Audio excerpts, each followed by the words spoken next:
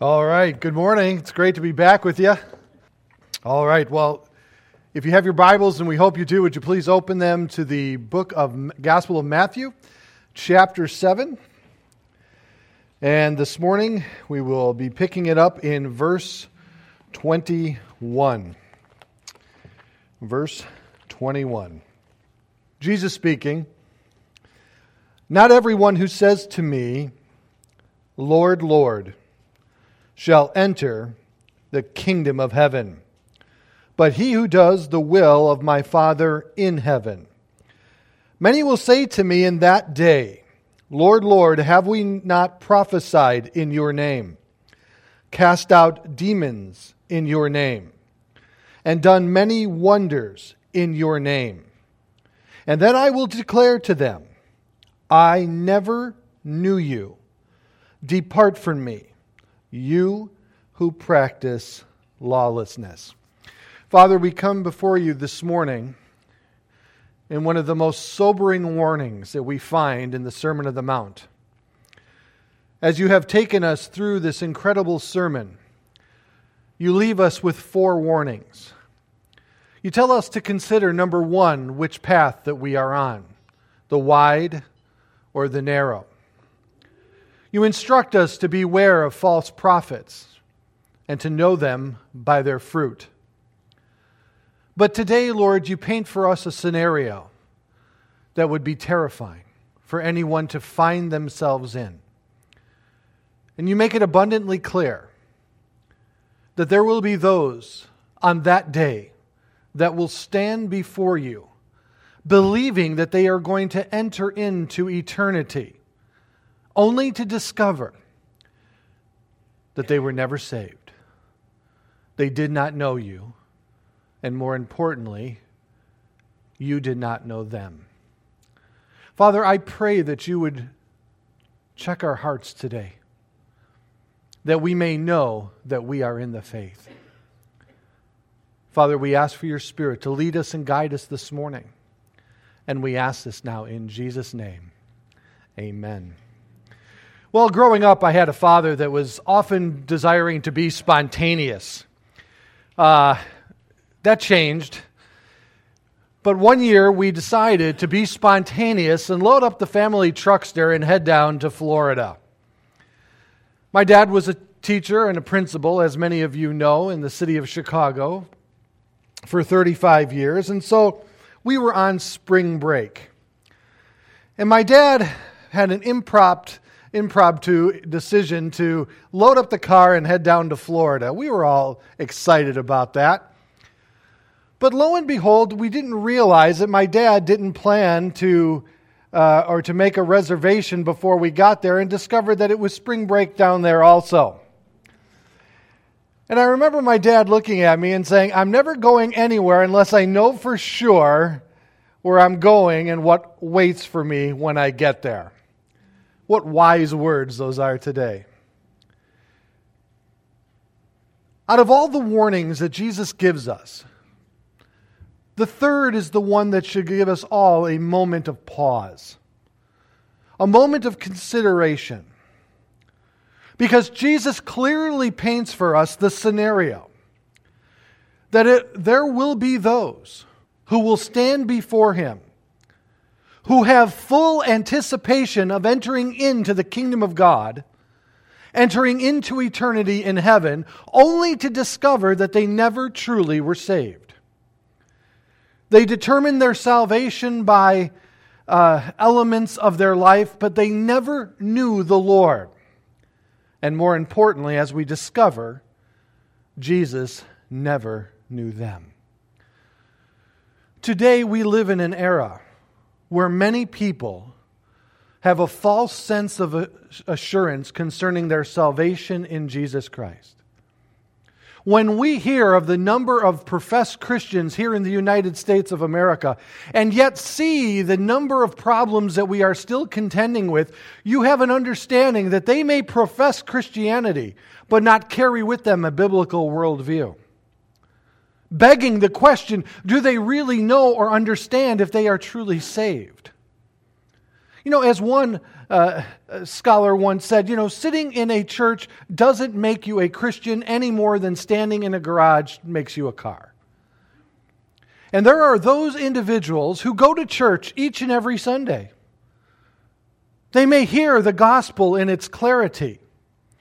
They may do good things, sing in the worship team, give a few dollars in financial giving, serve in some other capacity, cut the grass of the church, thinking and believing that those things indicate and constitute a relationship with Jesus Christ. But yet Jesus here gives us one of the most sober warnings and one of the most horrific scenarios that I can ever imagine a person being in. Going your entire life thinking that you're saved. And then to stand before Him in that moment to hear these words, "I never knew you, depart from me." That's something that I can't even fathom in my mind. And yet it is a reality that Jesus prepares us for. That there will be those who will stand before Him and hear those words. The first question that we ask is that, did Jesus have anyone specifically in mind when He said these things? Well, it is clear from the rest of the Sermon on the Mount that He was painting a contrast between those who would follow Him and those of the self-righteous religious leaders, the Sadducees and the Pharisees of that day. And undoubtedly, we know that the Pharisees believed that they were God's representative here on this earth, which they were. But they also believed that that afforded them a place of privilege and prominence within the kingdom of heaven. Believing that when Messiah were to come and establish His kingdom here on this earth, that not only would they be part of it, but also play an intricate role in the leadership of it. Of course, this is an argument that the disciples had with Jesus that caused them to ask the question, which one of us shall sit at your right hand? Even some of them had an intermediary come in on their behalf, their mom, and ask Jesus that same question. In fact, right before the ascension of Jesus in Acts chapter 1, the disciples are still asking, are you now going to set forward the kingdom of God? And of course, He tells them that the time is not yet. But yet Jesus was not only speaking to the religious leaders, but to His disciples. He was also speaking to the crowd that amassed behind the disciples.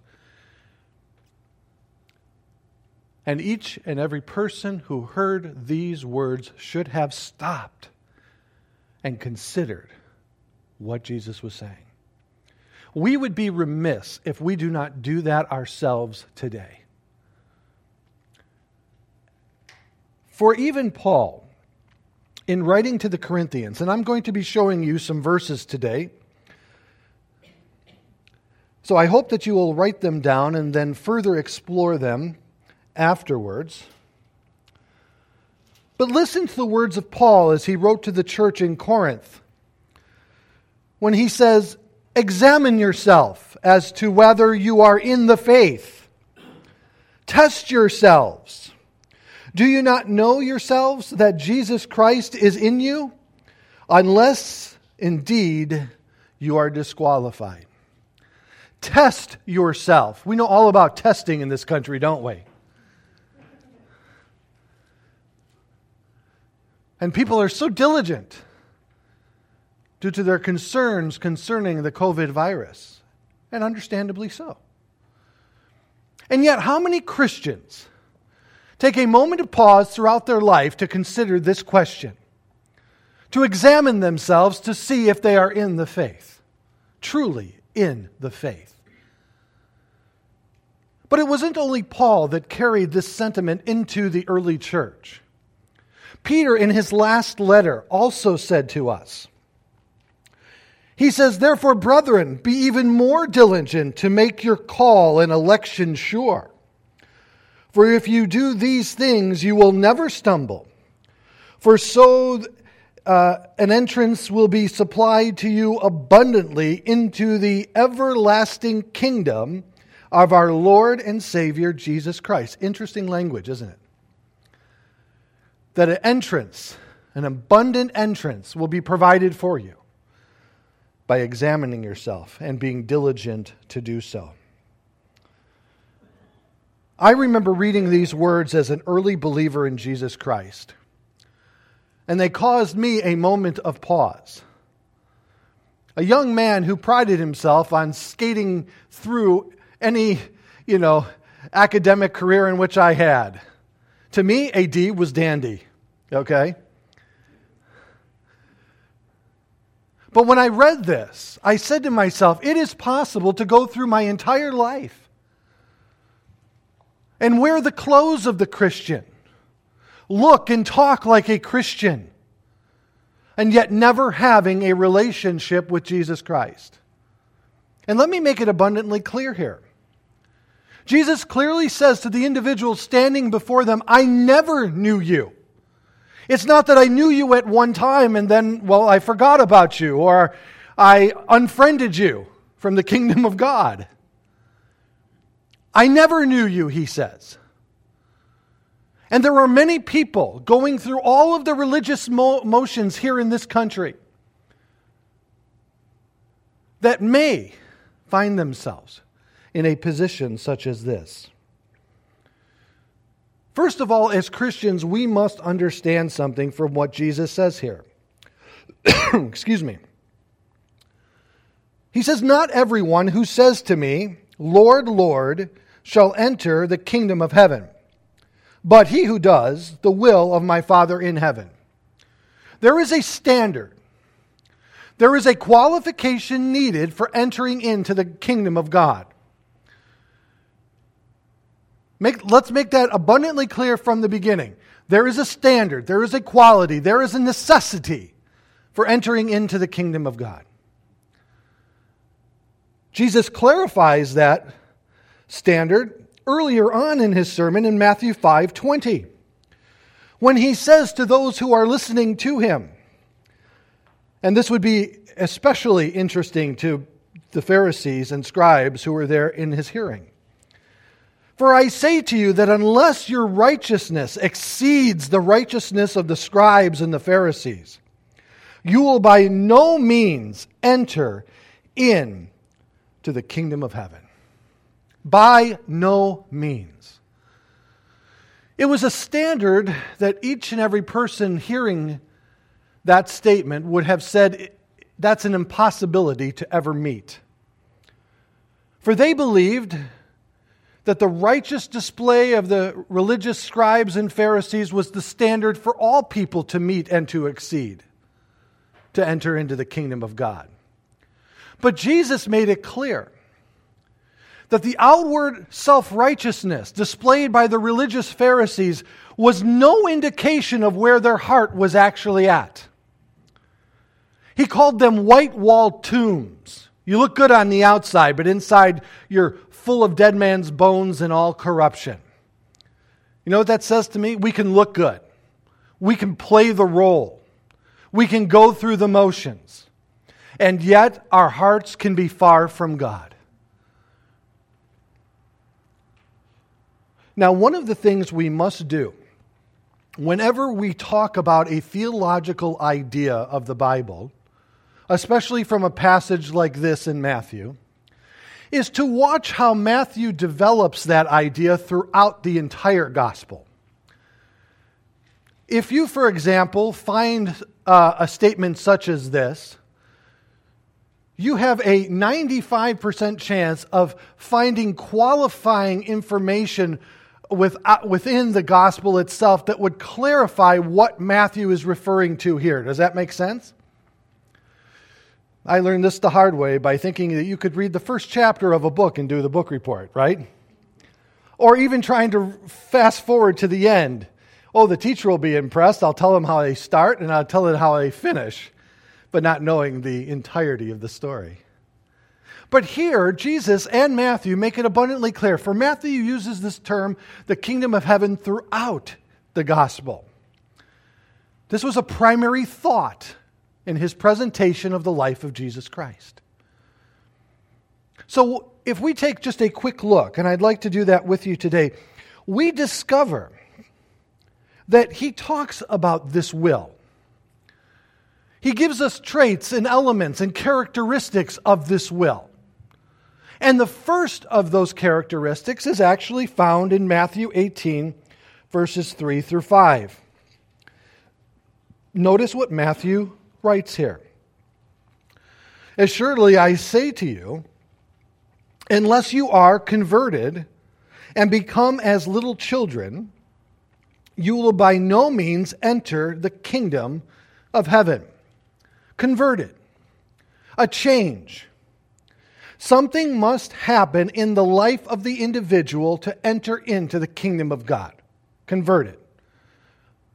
A change of direction, a change of mind, a change of attitude, a change of heart. Converted. This is important to memorize or to know when we get into the latter portion of our message today, where we talk about some of the incredible misleading conclusions that individuals have adopted to believe and to comfort themselves into thinking they're going to enter into the kingdom of heaven. But he goes on to say, therefore, whoever humbles himself as this little child is the greatest in the kingdom of heaven. Whoever receives one of these little child is like this in my name receives me. Humility. Humility begins the process. As the great C.H. Spurgeon once said, he says, pride has kept more people out of the kingdom of heaven than anything else. And there are many scholars who today believe that pride is the root, the foundation of all sin against God. I think there's an interesting argument to be made for that. But this pride, Jesus says, must be overcome. Now, of course, for the religious leaders, that pride would be discovered in recognizing and admitting that a 33-year-old carpenter from the city of Nazareth was the actual Messiah that they had been waiting for. Even though all of the signs and all of the miracles and the power and the authority of his words were not significant or sufficient, enough to help them come to that conclusion. Their pride kept them from that.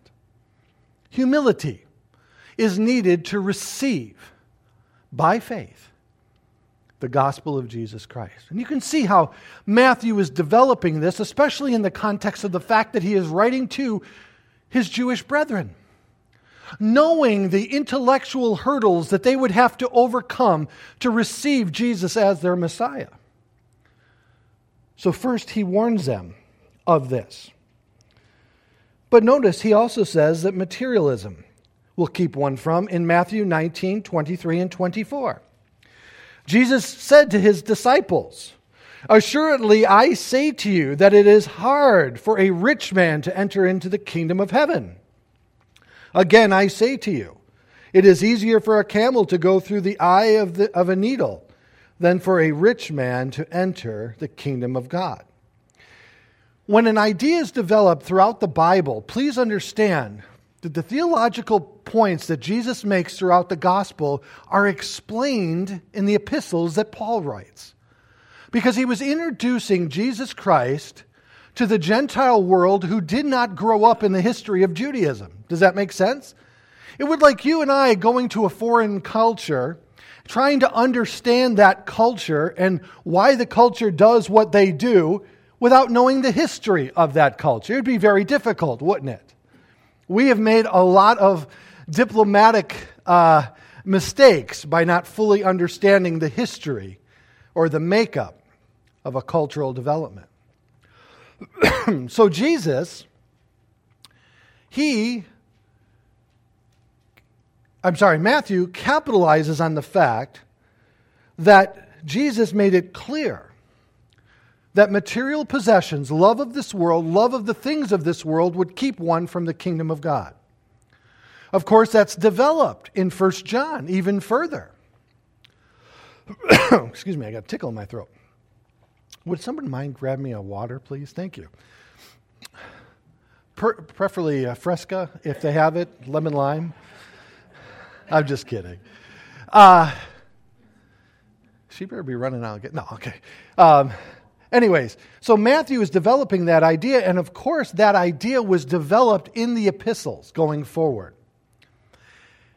And John said that the love of this world is in complete enmity. Thank you, Carrie. Oh, that's the wrong one. No. That the love of this world would hinder a person's from receiving and growing in Christ.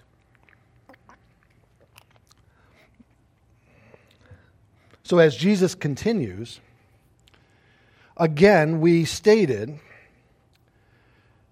that there is a standard.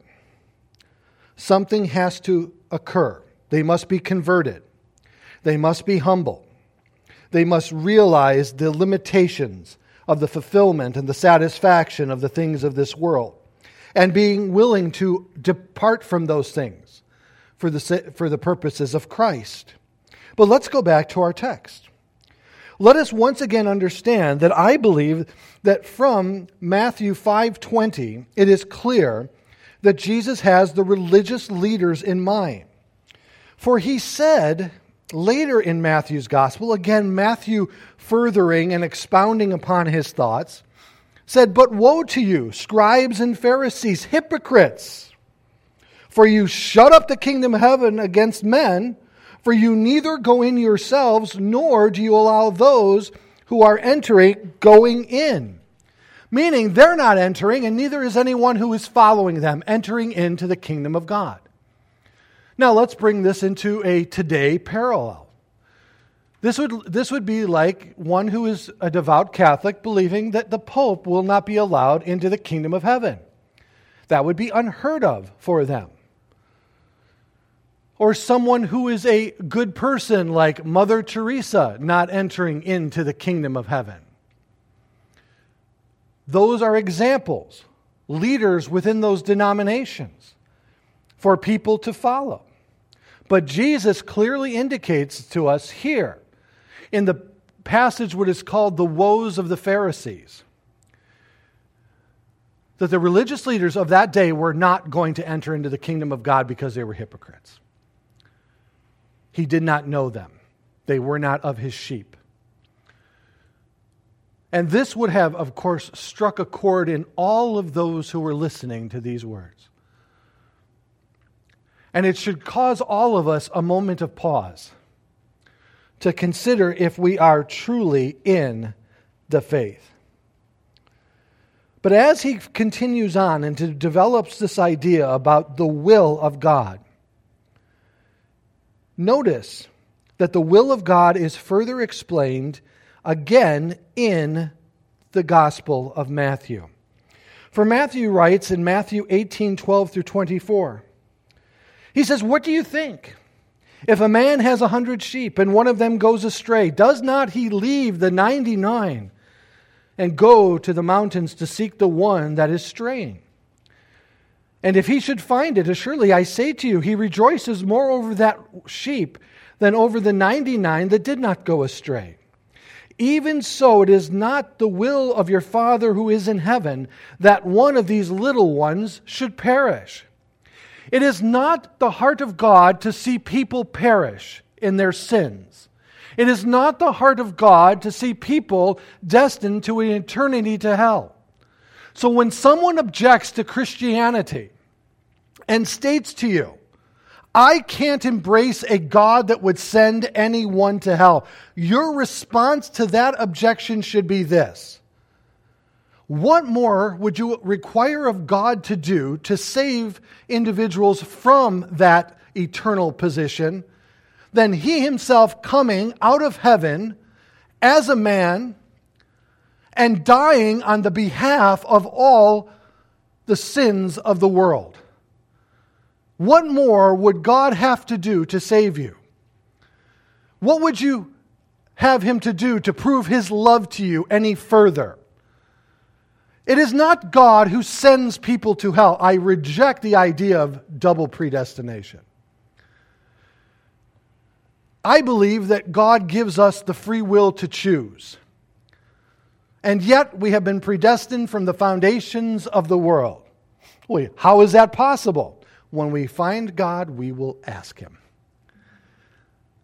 But see, God doesn't ask me to know how He saves people. I just know that He does. But He does ask me to invite everyone through the gospel of Jesus Christ to find salvation in Him. I am perfectly satisfied with that mystery. I do believe that God elects from the foundation of the world and predestines those who are His. I also believe that man has free will to choose what God has offered or to reject it. How those two work hand in hand, well, that's up to God. And so let's allow God to be God and man to be man, and let's simply be obedient to what God has asked us to be obedient to. But that being said, it is clear that He does not desire any to perish. And this is absolutely consistent with the rest of the Scriptures, isn't it?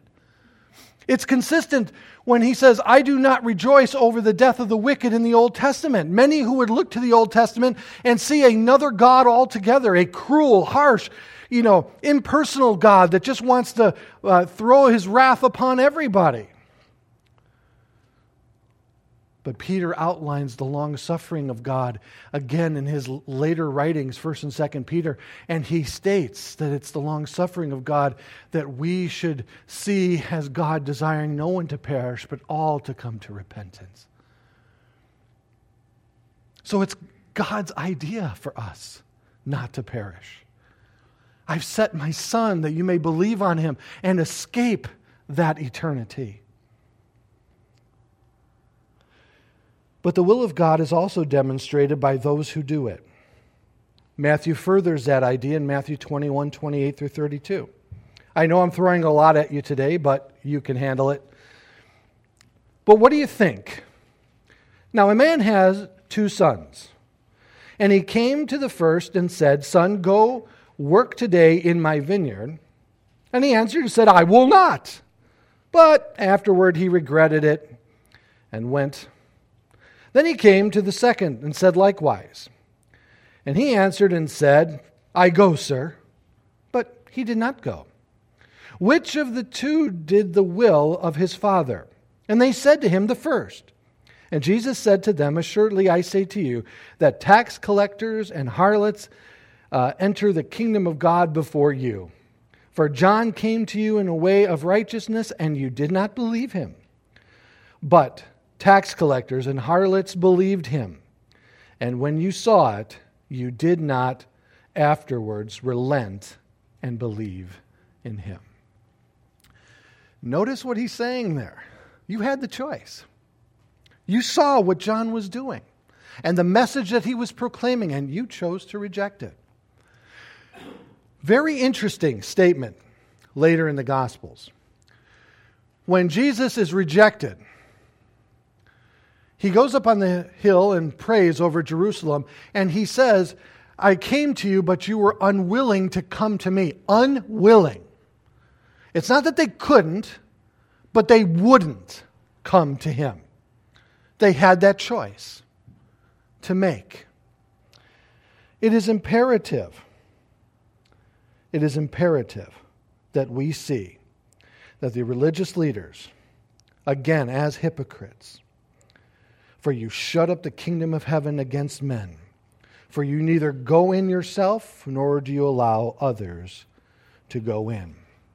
Now let me take you back to Matthew chapter 7 for a moment. Not everyone who says to me, Lord, Lord, shall enter into the kingdom of heaven, but he who does the will of my Father in heaven. For in verse 22, many will say to me in that day, notice that phrase, there is a day that is clearly delineated in Scripture that all will stand before Jesus Christ. As Paul emphasized this point, he said that every knee shall bow and every tongue confess. But at that point, it is too late. They have come to the place where they've discovered that Jesus is truly the Lord in whom he said he was, but they had rejected him and yet they still pay him homage before entering into an eternity apart from him. That day of judgment is a day that we like to gloss over as Christians here in America specifically. We do not like to consider that God is going to hold the world accountable for their sin.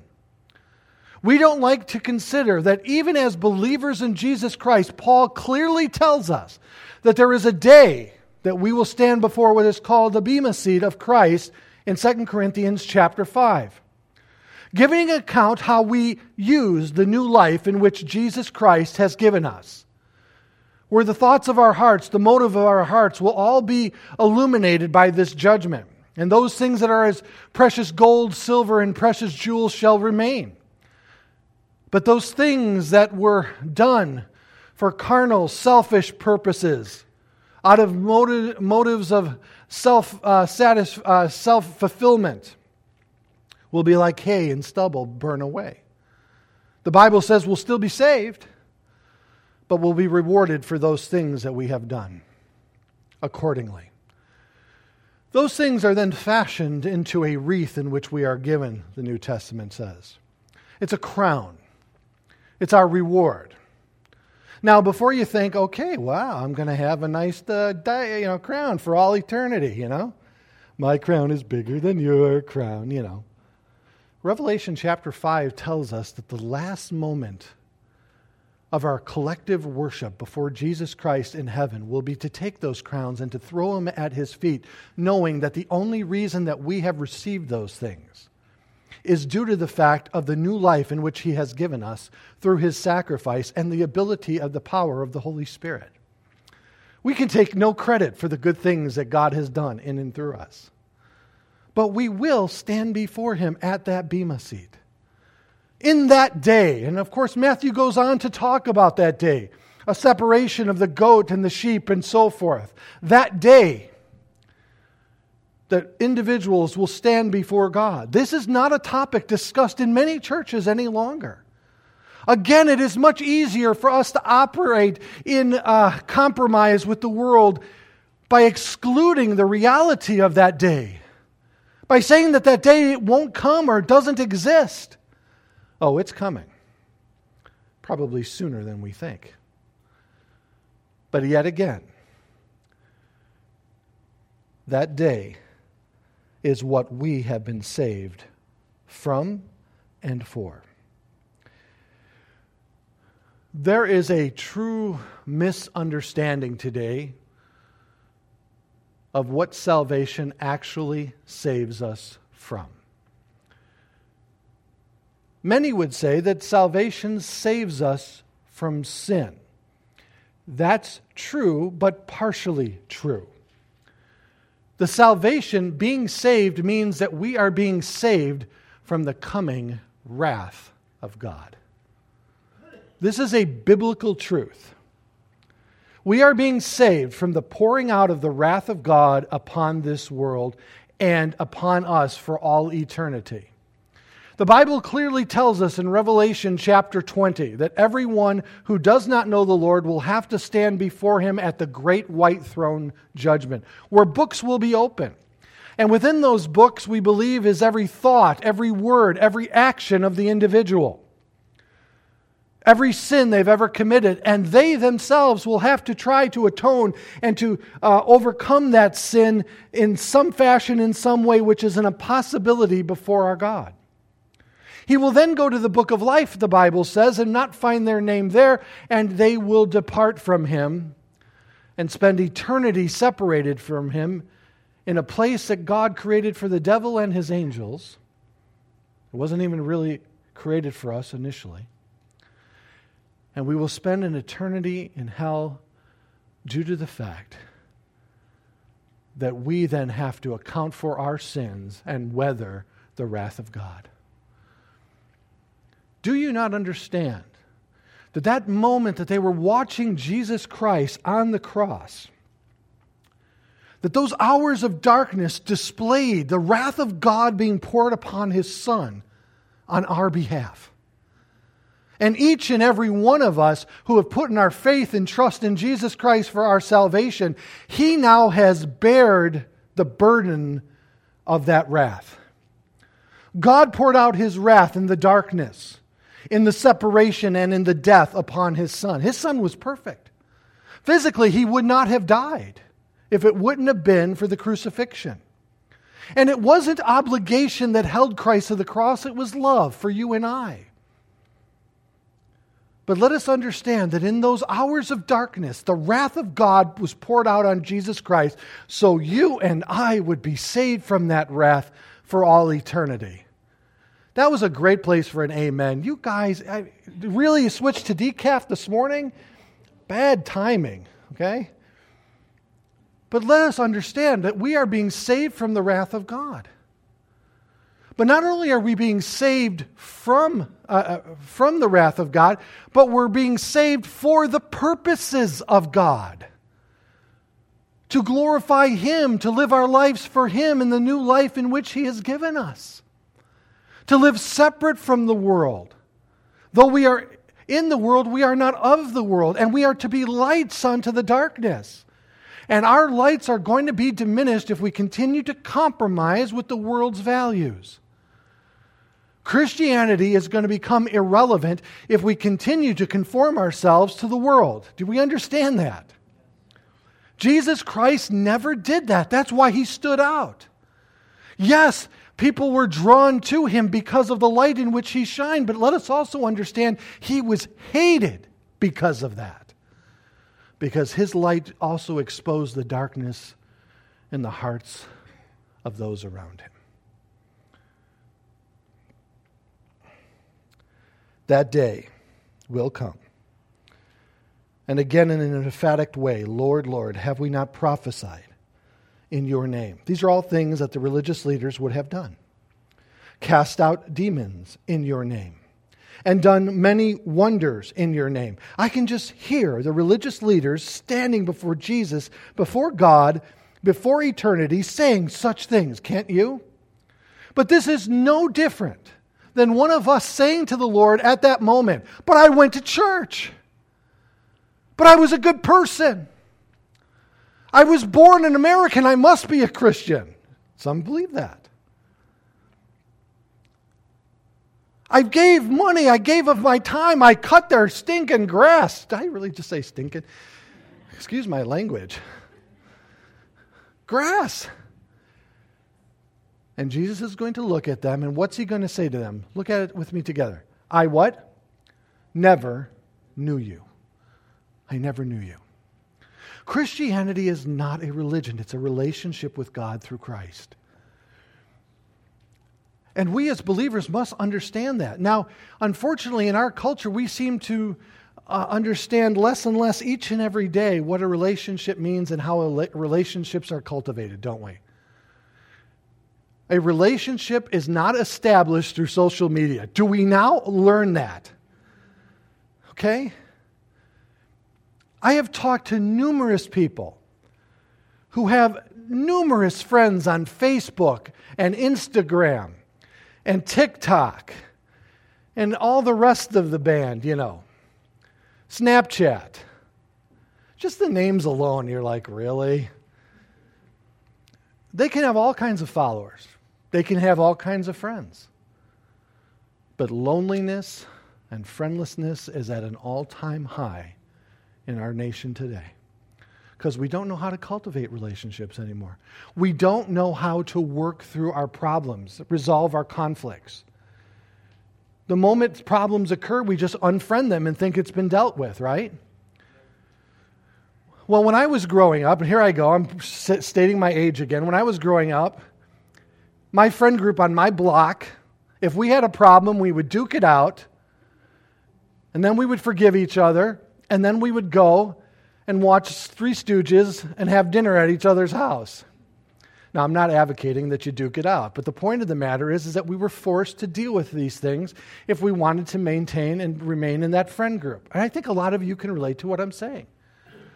But the word know here, the word new that Jesus is using here is a word of complete intimacy.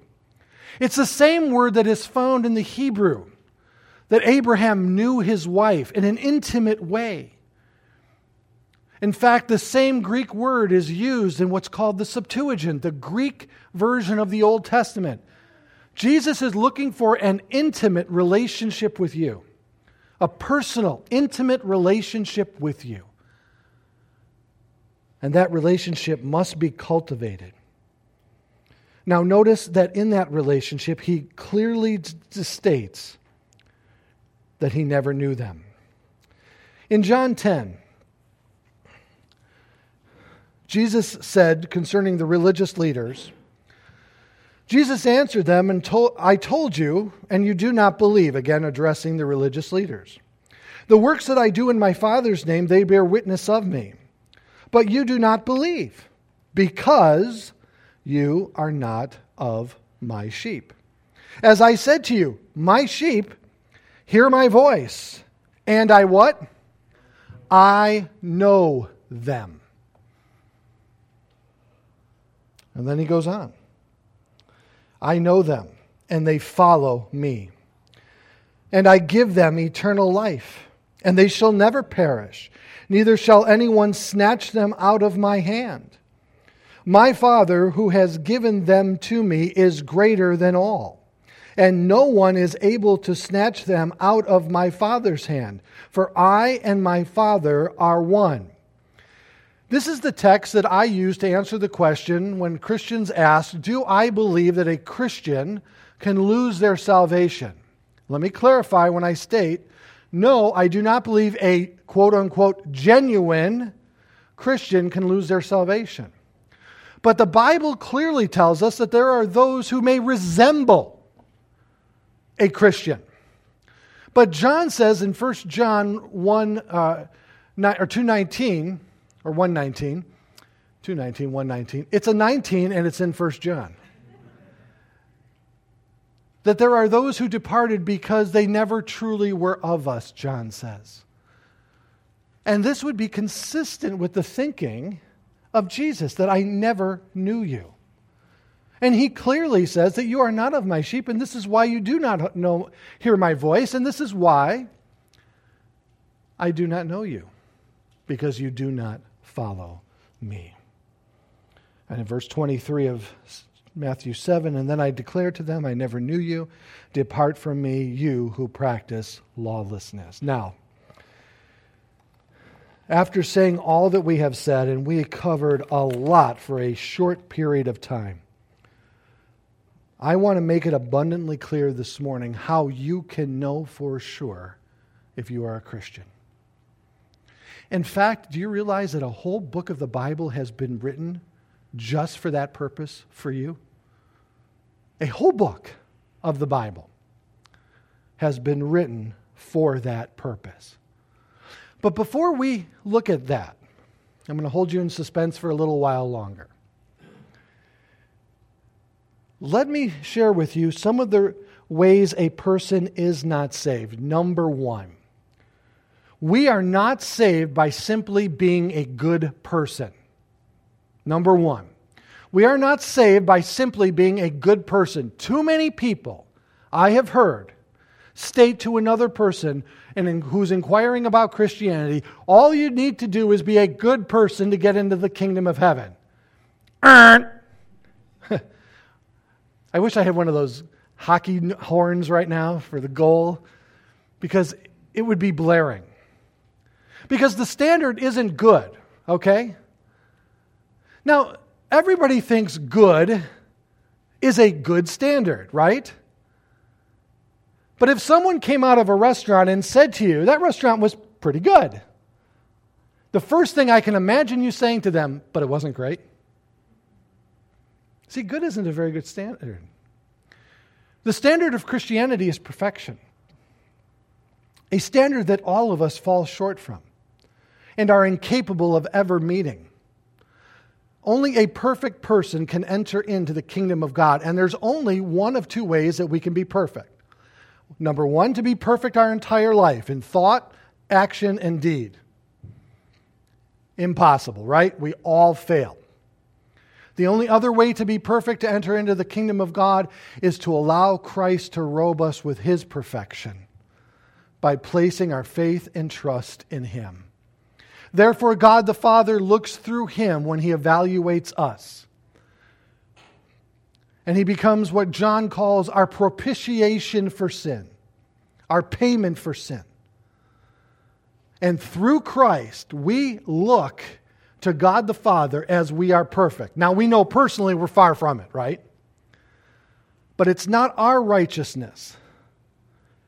It's Christ's righteousness, because he was the only one that was perfect, because he and he alone was God. So to be good is not sufficient to get into to heaven. Many people believe that they are born a Christian from the very beginning. But Jesus made it abundantly clear that you will not enter the kingdom of God unless you're born again. Born twice. Once physically, once spiritually. So simply being born doesn't mean that you're a Christian. To grow up in a Christian home doesn't make you a Christian. God doesn't have any grandkids. He only has kids. We do not inherit Christianity through our parents. You know, I inherited the hairline that I have. Whoever my dad is, as I was adopted, I'd like to talk to him. Knowing me, he probably had a full hair head, and I'm the year that it skipped, you know. His dad didn't, but I don't either. But we do not inherit Christianity through our parents. That's not true. Not through our nationality, not through our culture. We do not inherit Christianity in that way, and so to believe that is absolutely wrong. And why do I say that? Because that's what the Jews believed. The Jews all believed that they were sons of Abraham, but John says, unless you repent. And then he goes on to say that I can raise up any one of these stones to be a son of Abraham. No, we do not inherit Christianity through our parents. The fourth one is what the predominant thinking is today, that God is a God of love, and all get in the end. Love wins, as one wrote, heretically. If that was the case, then Jesus Christ died for nothing. It would be nice to believe in universalism, that everyone in the end is saved, and yet the Bible clearly rejects that. It is only those who place their faith and trust in Jesus Christ and display that by following Him. Those are the ones that can embrace salvation.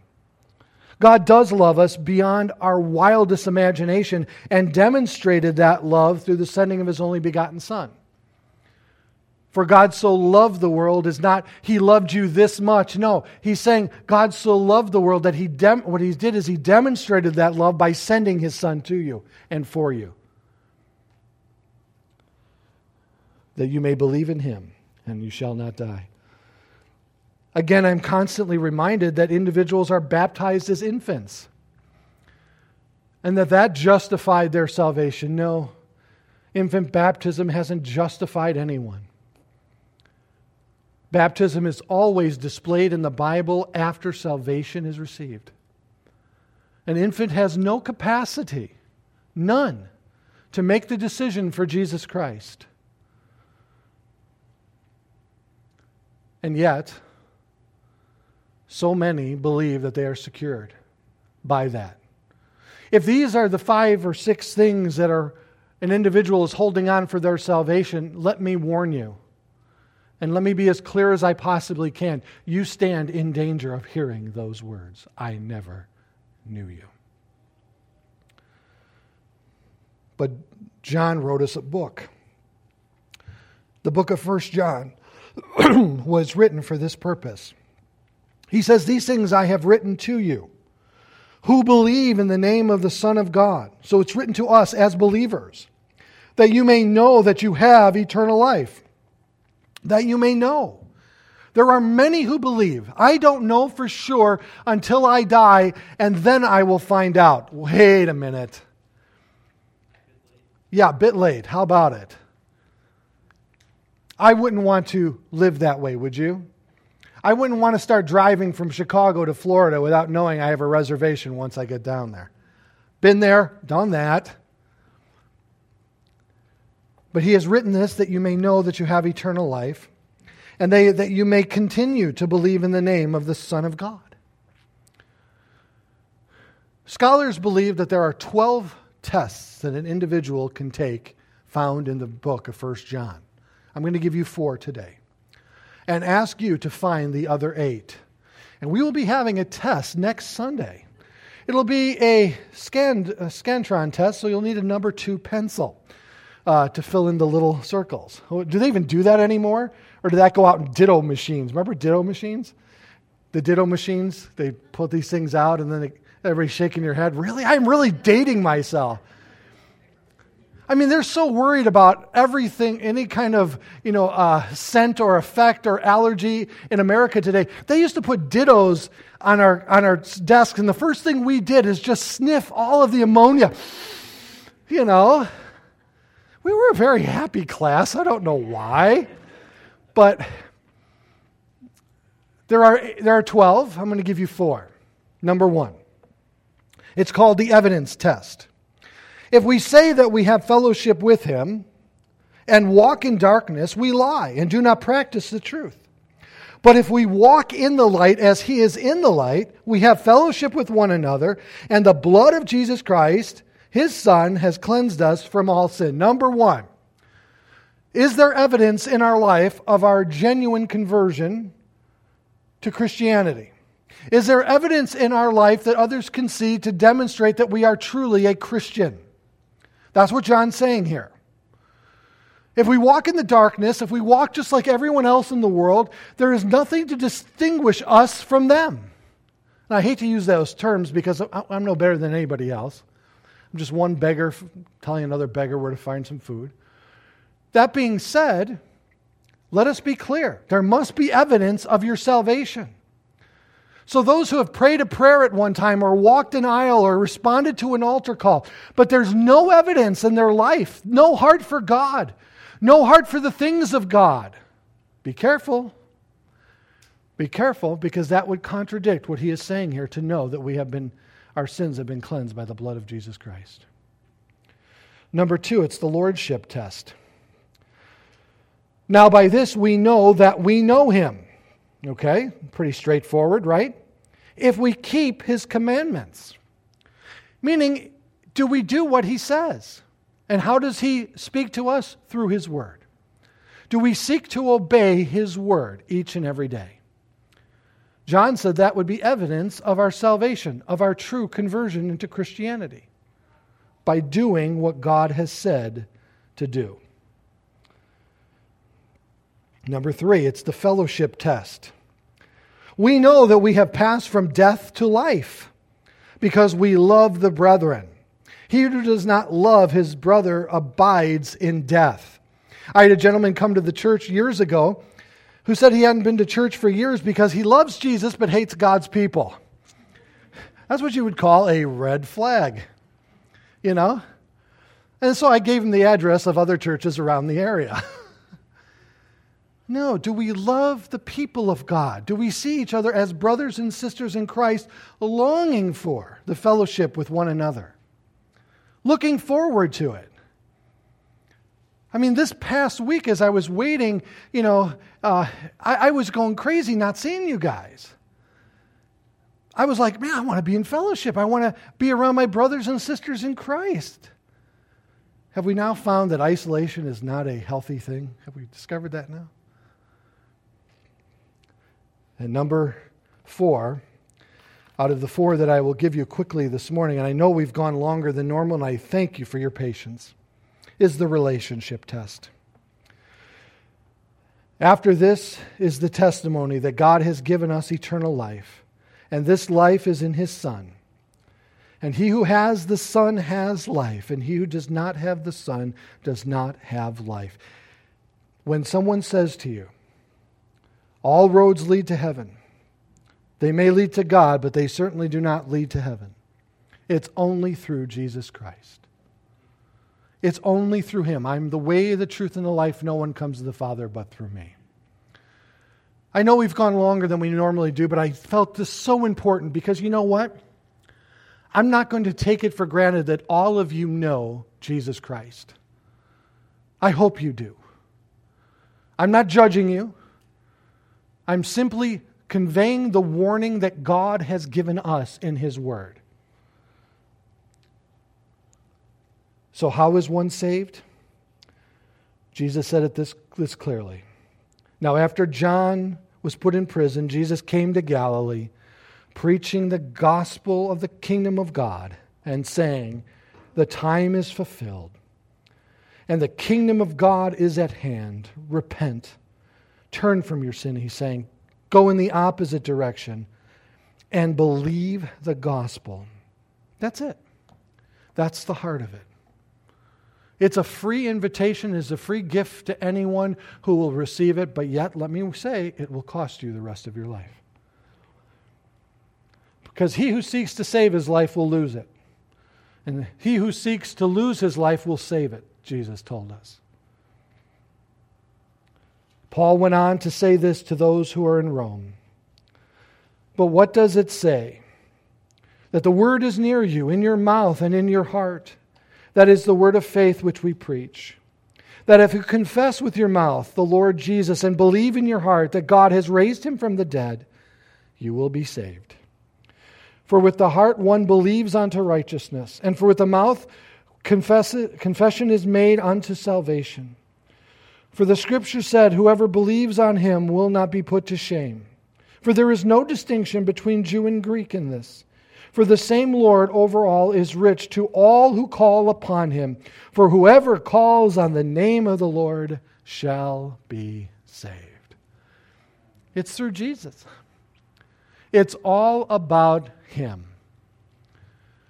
This morning, as we celebrate the first Sunday of March, on this beautiful day, we end our service with communion. Communion is for the believer in Jesus Christ to remember the sacrifice in which Christ has made on our behalf. But not is it to only remember the sacrifice, but it's to celebrate the resurrection. Knowing that the sacrifice has been made and the atonement has been fulfilled, and God the Father has accepted and received that sacrifice on behalf of those who will believe in him. Now, if you're here today, or you're watching online, and you do not have the assurance that you would step out of this world in the moment of death and enter into heaven for all eternity, today is the day to know for sure. The Bible says today is the day of salvation. Today is the day. God has brought you here for this appointment. He has reached out to you. He has drawn you here to hear this message. I do not work on commission, meaning I don't get an extra $5 per person who comes forward. But the Bible says that all of heaven rejoices over the repentance of one sinner. And so, if you are here today and you don't know for sure, you can leave here knowing for sure by simply repenting and believing the good news of Jesus Christ. What is that good news? This: that Christ came to die on our behalf, for the wages of sin is death. All die because of sin. And Christ came and died on our behalf, that we'll put our faith and trust in him and believe in him. The resurrection shows us that God accepted the sacrifice in which Jesus made on our behalf. Knowing for sure, as John has written, that we can know that we have eternal life. And that on that day, we will not have to be scared and worried and afraid. But we'll know for sure, not because of what we have done, but because of what he has done on our behalf.